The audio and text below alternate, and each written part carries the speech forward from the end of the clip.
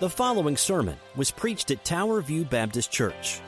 We are a gospel-centered, relationship-driven church that exists to know, grow in, share, and serve Jesus Christ.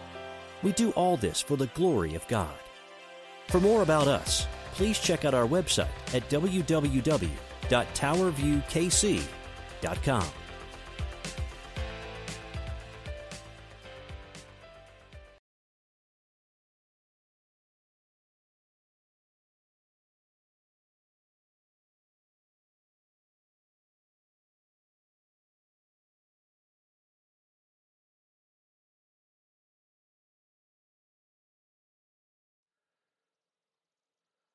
Well, hello again. We're going to continue our sermon series in the book of Hebrews.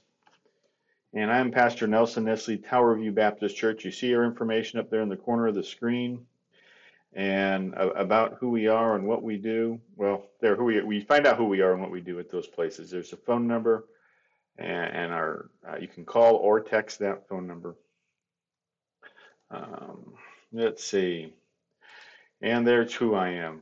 And so we're going to be continuing our sermon series on Hebrews, and I'll be preaching from Hebrews chapter 1 today. God is the same, past, present, and future. And so let's start with a word of prayer as we get ready to look at our scripture this morning. Lord, we just thank you today for all you provide. Help us as we study your word for a little bit today. You are a mighty God. We just pray all this in Jesus' holy name. Amen. Well, before I read the scripture, in case you didn't know it, I like science fiction. I watch sci-fi TV shows. I watch Star Trek ad nauseum, but I've watched all the Star Wars films, Stargate, Babylon 5. I've watched Doctor Who. I watched Doctor Who back in the 80s when it was on PBS. Not to mention all the superhero movies throughout time. One thing that pops up often in those movie themes, old and new sci-fi, is the idea of time travel. If you go back in time and you change something, how does that change the future? Or is that the present? Because that's where you came from. Or sometimes they have the idea of cause comes before effect. Or you have weird things like this. So Doctor Who, one time somebody said, what's to describe time travel, and he says, people assume that the time is a strict progression, that it goes from cause to effect, but actually it is from a non-linear, non-subjective viewpoint. It is more like a big ball of wibbly-wobbly, timey-wimey stuff. Wibbly-wobbly, timey-wimey. I don't know about time. We can't time travel. I mean, you go to sleep and you wake up in the future. That's about the extent of it. We really can't time travel. We don't know. Is that? But you know what? God doesn't need to time travel. He is outside of time. He is the creator of time. Our existence needs time to make sense of it, because that's how we live. We couldn't live without a linear progression of time. You were young, you're getting older. God is in control of time and always has been. Like I said, he is the creator of time. The writer of Hebrews explains how God has used the past and the present and the future for your benefit. So we're going to read from Hebrews chapter 1, verses 1 through 4. Hebrews 1, verses 1 through 4. Long ago, God spoke to the fathers by the prophets at different times and in different ways. And in these last days, he has spoken to us by his Son. God has appointed him heir of all things and made the universe through him. The Son is verse 3. The Son, the radiance of God's glory, the exact expression of his nature, sustaining all things by his powerful word. After making purification for sins, he sat down at the right hand of the Majesty on high. So he became superior to the angels, just as the name he inherited is more excellent than theirs. Hebrews 1 through 4, I was reading from the Christian Standard Bible, the CSB. So we're going to look today. Because of the past and present, you have a future. This is today's big idea. Because of the past and present, you have a future. The troubles of this world will pass away. The joys of this world will pale in comparison to the blessings of heaven.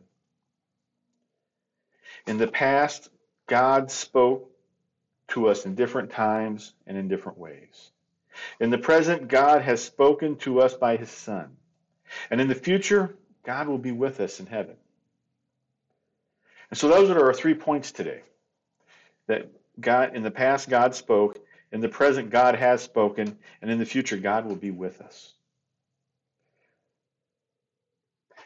Now, the book of Hebrews, it was written before the temple was destroyed in Jerusalem. The temple was destroyed in 70 AD by the Romans because the Jews rebelled. And that's what they thought Jesus, many of the Jews who thought Jesus was the Messiah, thought Jesus was going to lead a rebellion and defeat the Romans. And they were sorely disappointed that Jesus didn't do that. He did not lead an earthly army in an earthly rebellion of military battles.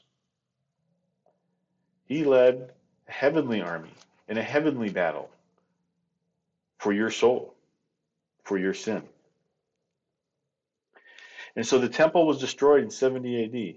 And how do I know this was written before that? Because all through Hebrews, where it talks about the temple and temple worship and temple sacrifices, they are never mentioned in the past tense. They're always mentioned as if they were going on right now. And so we think because of that, this was written before 70 AD. In which case, you think about this, this was written very quickly after Jesus. Jesus died around 30 AD, give or take a couple of years. He was roughly 30 years old. And so that gives a less than a 40-year time period between Jesus' death and resurrection to have the book of Hebrews written.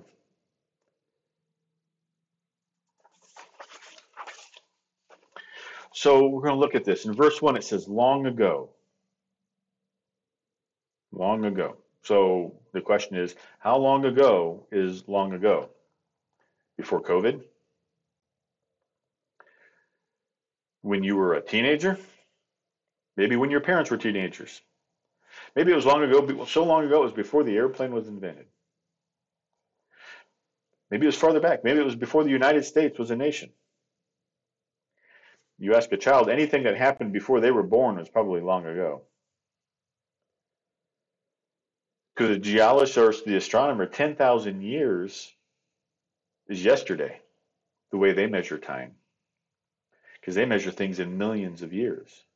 But to God, a million years is as recent as your last meal, your most recent meal. So God began a work at creation, which was really long ago. And it continues and continued throughout history through the birth, life, death, and resurrection of Jesus of Nazareth. That work will continue forever in the kingdom of heaven. What happened long ago? God spoke. He spoke. Someone said, if you want to hear God speak, read your Bible out loud. Let me tilt that just a tad bit. Read your Bible out loud. Many today say they have heard God speak, but almost always it's either manipulation or pure evil. A man goes up to a woman and says, God told me that I'm supposed to marry you. That's manipulation. That's not God speaking. A TV preacher says, God's told me to build a thing, a new church, a new building. But you have to give me money. That's manipulation. Periodically, you'll hear in the news, and it happened again recently, a parent will say, God told me to kill my child. That's just pure evil. That's just the devil manipulating people to do pure evil. Yet we see God speaking throughout Scripture. God walked in the garden with Adam and Eve. God even spoke to Cain. God spoke to Noah about a boat.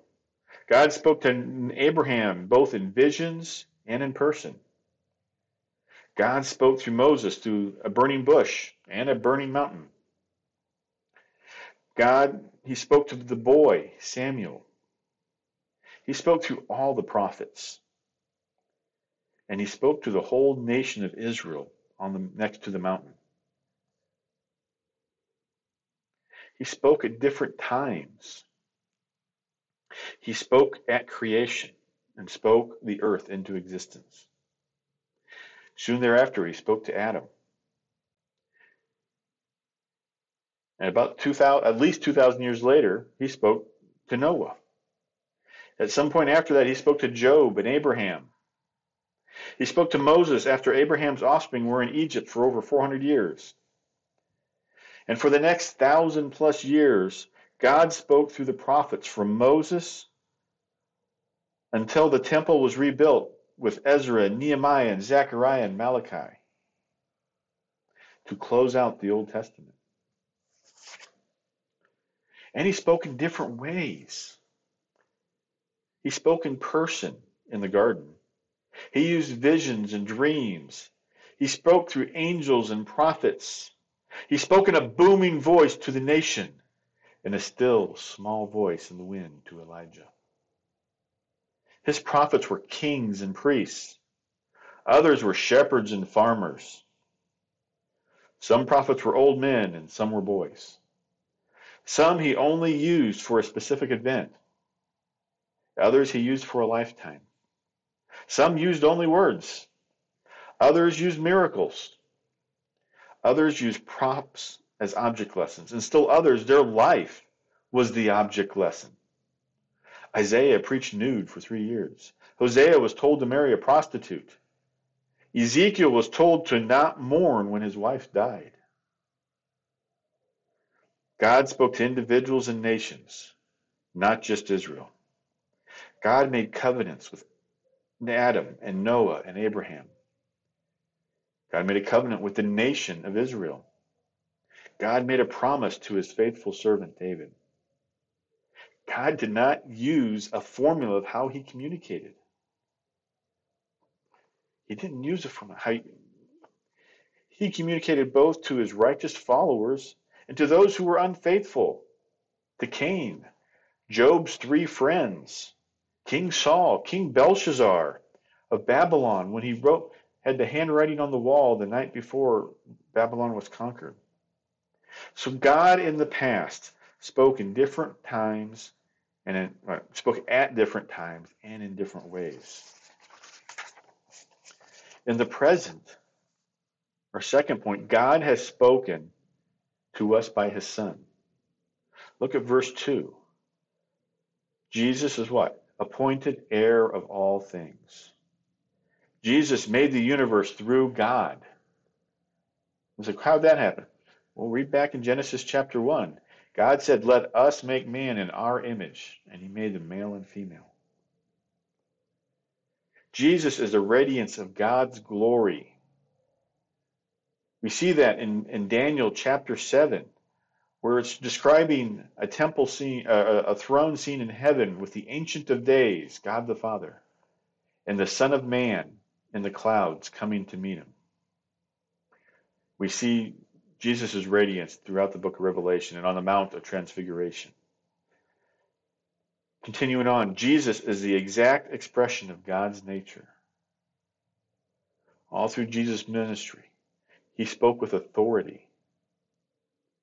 And the Sermon on the Mount, Jesus said, you have heard it said, but I tell you. He repeats that phrase often because he was speaking from God's nature. Jesus, continue on, it says, Jesus sustains all things by his powerful words. Jesus can change the weather with his words. I can't. I have not been able to affect the weather at all this winter. I can't bring the snow and I can't stop the snow. Jesus stopped storms by his words. Jesus making purification for our sins, it says. And finally, Jesus sat down at the right hand of the Majesty on high. And then in verse 4, it continues on. It says, Jesus was seemingly was made superior to the angels. When was he inferior? Well, he was kind of inferior while he was on earth because men are inferior to angels presently. Not really, but it appeared to be he was inferior to them. But now Jesus is superior. And we see that in the rest of the chapter 1, verses 5 through 14. The rest of this chapter. There are 7 quotes from the Old Testament. And depending on your translation and your publisher, those quotes may stand out. They may indent them, they may bold them as they do in my Bible. They should have at least quotation marks. And then, if your Bible has footnotes or such, they may tell you where the scripture is coming from. But there's 7 quotes. 6 of them are from the book of Psalms. Excuse me, from the book of Psalms. 2 are, and one of them is from 2 Samuel. All pointing to Jesus being superior to the angels. But it's, well, I'm going to, God spoke to us. Has spoken to us by his Son. How has he done that? Well, in the New Testament, God spoke through Jesus. And we see that in the 4 Gospels, Matthew, Mark, Luke, and John, the words of Jesus. And once again, depending on your publisher, the words of Jesus may be in a different color. They're still the words of Jesus if they're not a different color. If it's all the same color print, they still use quote marks, and it's still the words of Jesus. In the New Testament, God spoke to us through the disciples. Some of the books of the New Testament are written by disciples. The Gospels, Matthew and John, those are both disciples that wrote those Gospels. Peter was a disciple, and we have 2 letters of Peter. God spoke to us through the apostles. Those were people who saw the risen Lord, risen Jesus, but were not one of the 12 disciples. And of those who wrote, we have Paul, who saw Jesus at least on the road to Damascus when he was saved. And he may have had another vision of Jesus at some other time. He alludes to it, but we don't know that for sure. And he wrote most of the New Testament. All the books from Romans to Philemon are written by the Apostle Paul. But James and Jude also saw Jesus, but they were not the disciples. And they both have a letter in the New Testament. Then God spoke through other followers. The book of Mark, the book of Luke, well, the people Mark and Luke were followers of Jesus, but they came along later. They weren't apostles, they weren't disciples or apostles. Mark, he wrote the Gospel of Mark, but we read about Mark in the book of Acts, and he's usually named John Mark. And he's also listed in Paul's letters as someone who's helpful to him. Luke wrote 2 books. He wrote the Gospel of Luke, but he also wrote the book of Acts. And then we have the writer of Hebrews, who we don't know who that is. There's many speculations of who it is. Probably the 2 most popular are Barnabas, who's mentioned in the book of Acts, and Paul. But we don't know definitely either one. And if there's a name in the New Testament, some scholar somewhere has probably proposed that they wrote the book of Acts, the book of Hebrews, including some of the women. But we don't know that. We don't know who wrote Hebrews. And it doesn't matter, because it's a godly inspired book to us, it remains anonymous, but God knows who it is. In the past, God has spoken to us by his Son. But also in the past, God provided the sacrifice of animals to cover for the sins of men for those who practice in faith. That's what they did in the Old Testament. Let me read that again. In the past, God provided the sacrifice of animals to cover for the sins of men for those who practice in faith. Practice in faith. In the present, God provided Jesus to make purification for the sins of men, for those who believe in faith. Once again, both are in faith. One practiced in faith, one believes in faith. But there are things we still practice. In the past, the people of Israel had to live by faith by following the law of God. They lived by faith by following the law of God. Today, the people of faith live by believing that Jesus came to purify you by dying and then being resurrected. We live by faith by believing, not just by acknowledging not believing the events happened.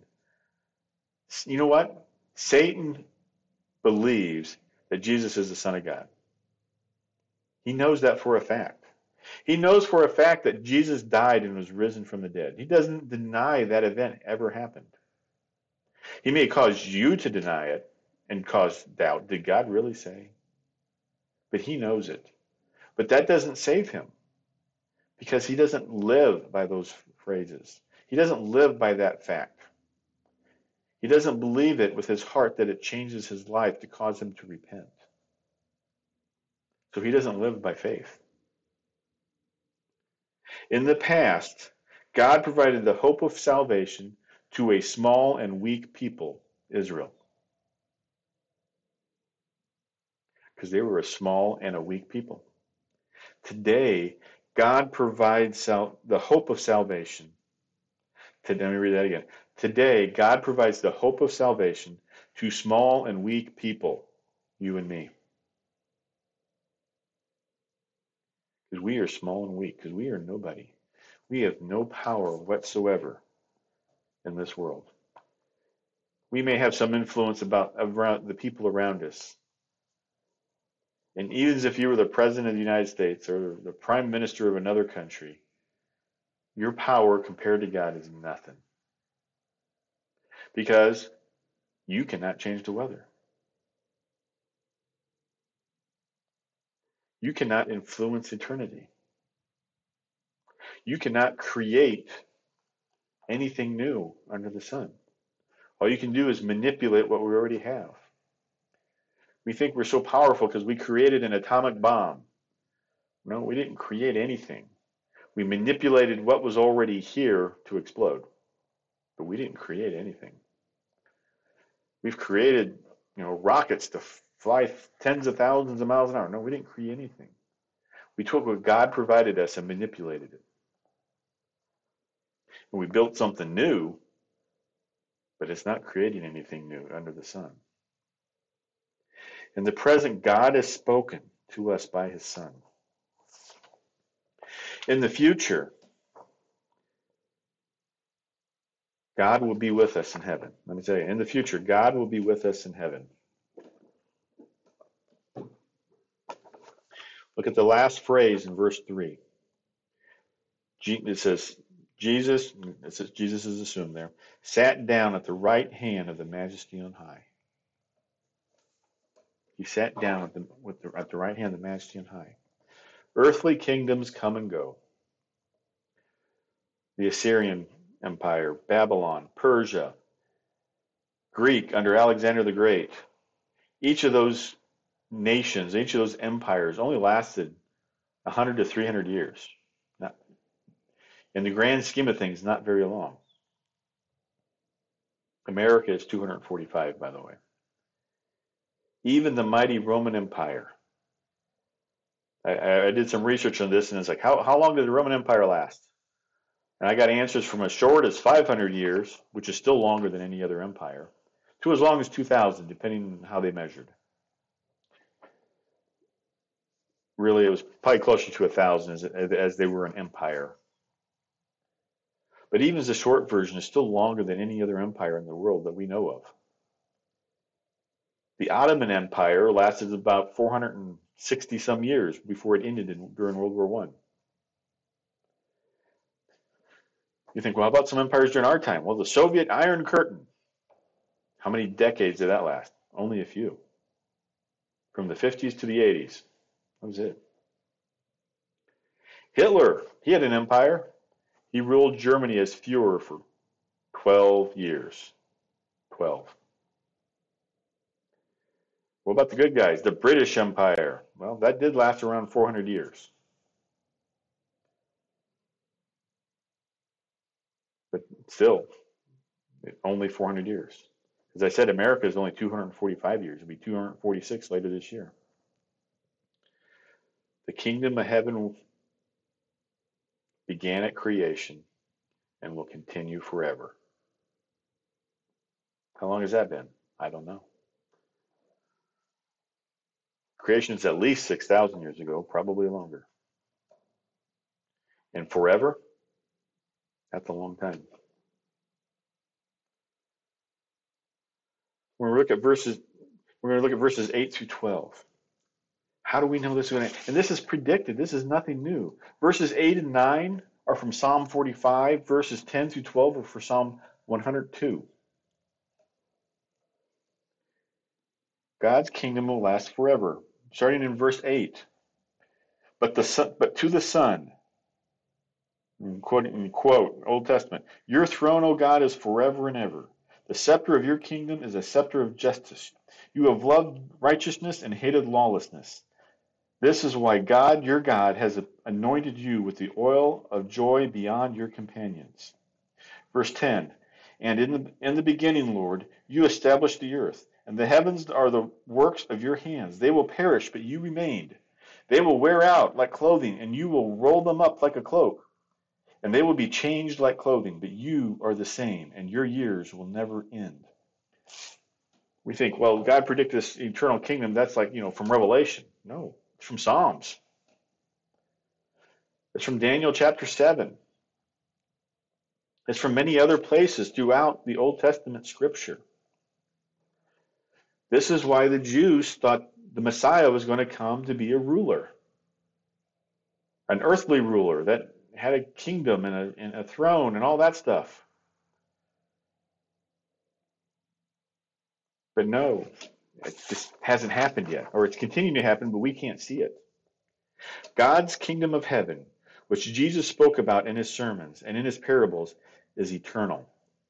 The kingdom of heaven was spoken of by John the Baptist and has no end and has already begun. Both John the Baptist and Jesus preached, repent, for the kingdom of heaven is at hand. Do you belong to the kingdom of heaven? Have you repented? Jesus said, repent. The kingdom of heaven is a sinless place. You enter by repenting of your sins. Jesus' death and resurrection opened the gates so you can enter. Because you have repented, your life of holiness on earth is beginning, and it's in preparation for heaven. Our goal is perfection, but we won't get there until heaven. It won't happen till heaven. But we should progress towards it. Our goal should be to remove the sin from our lives and make progress.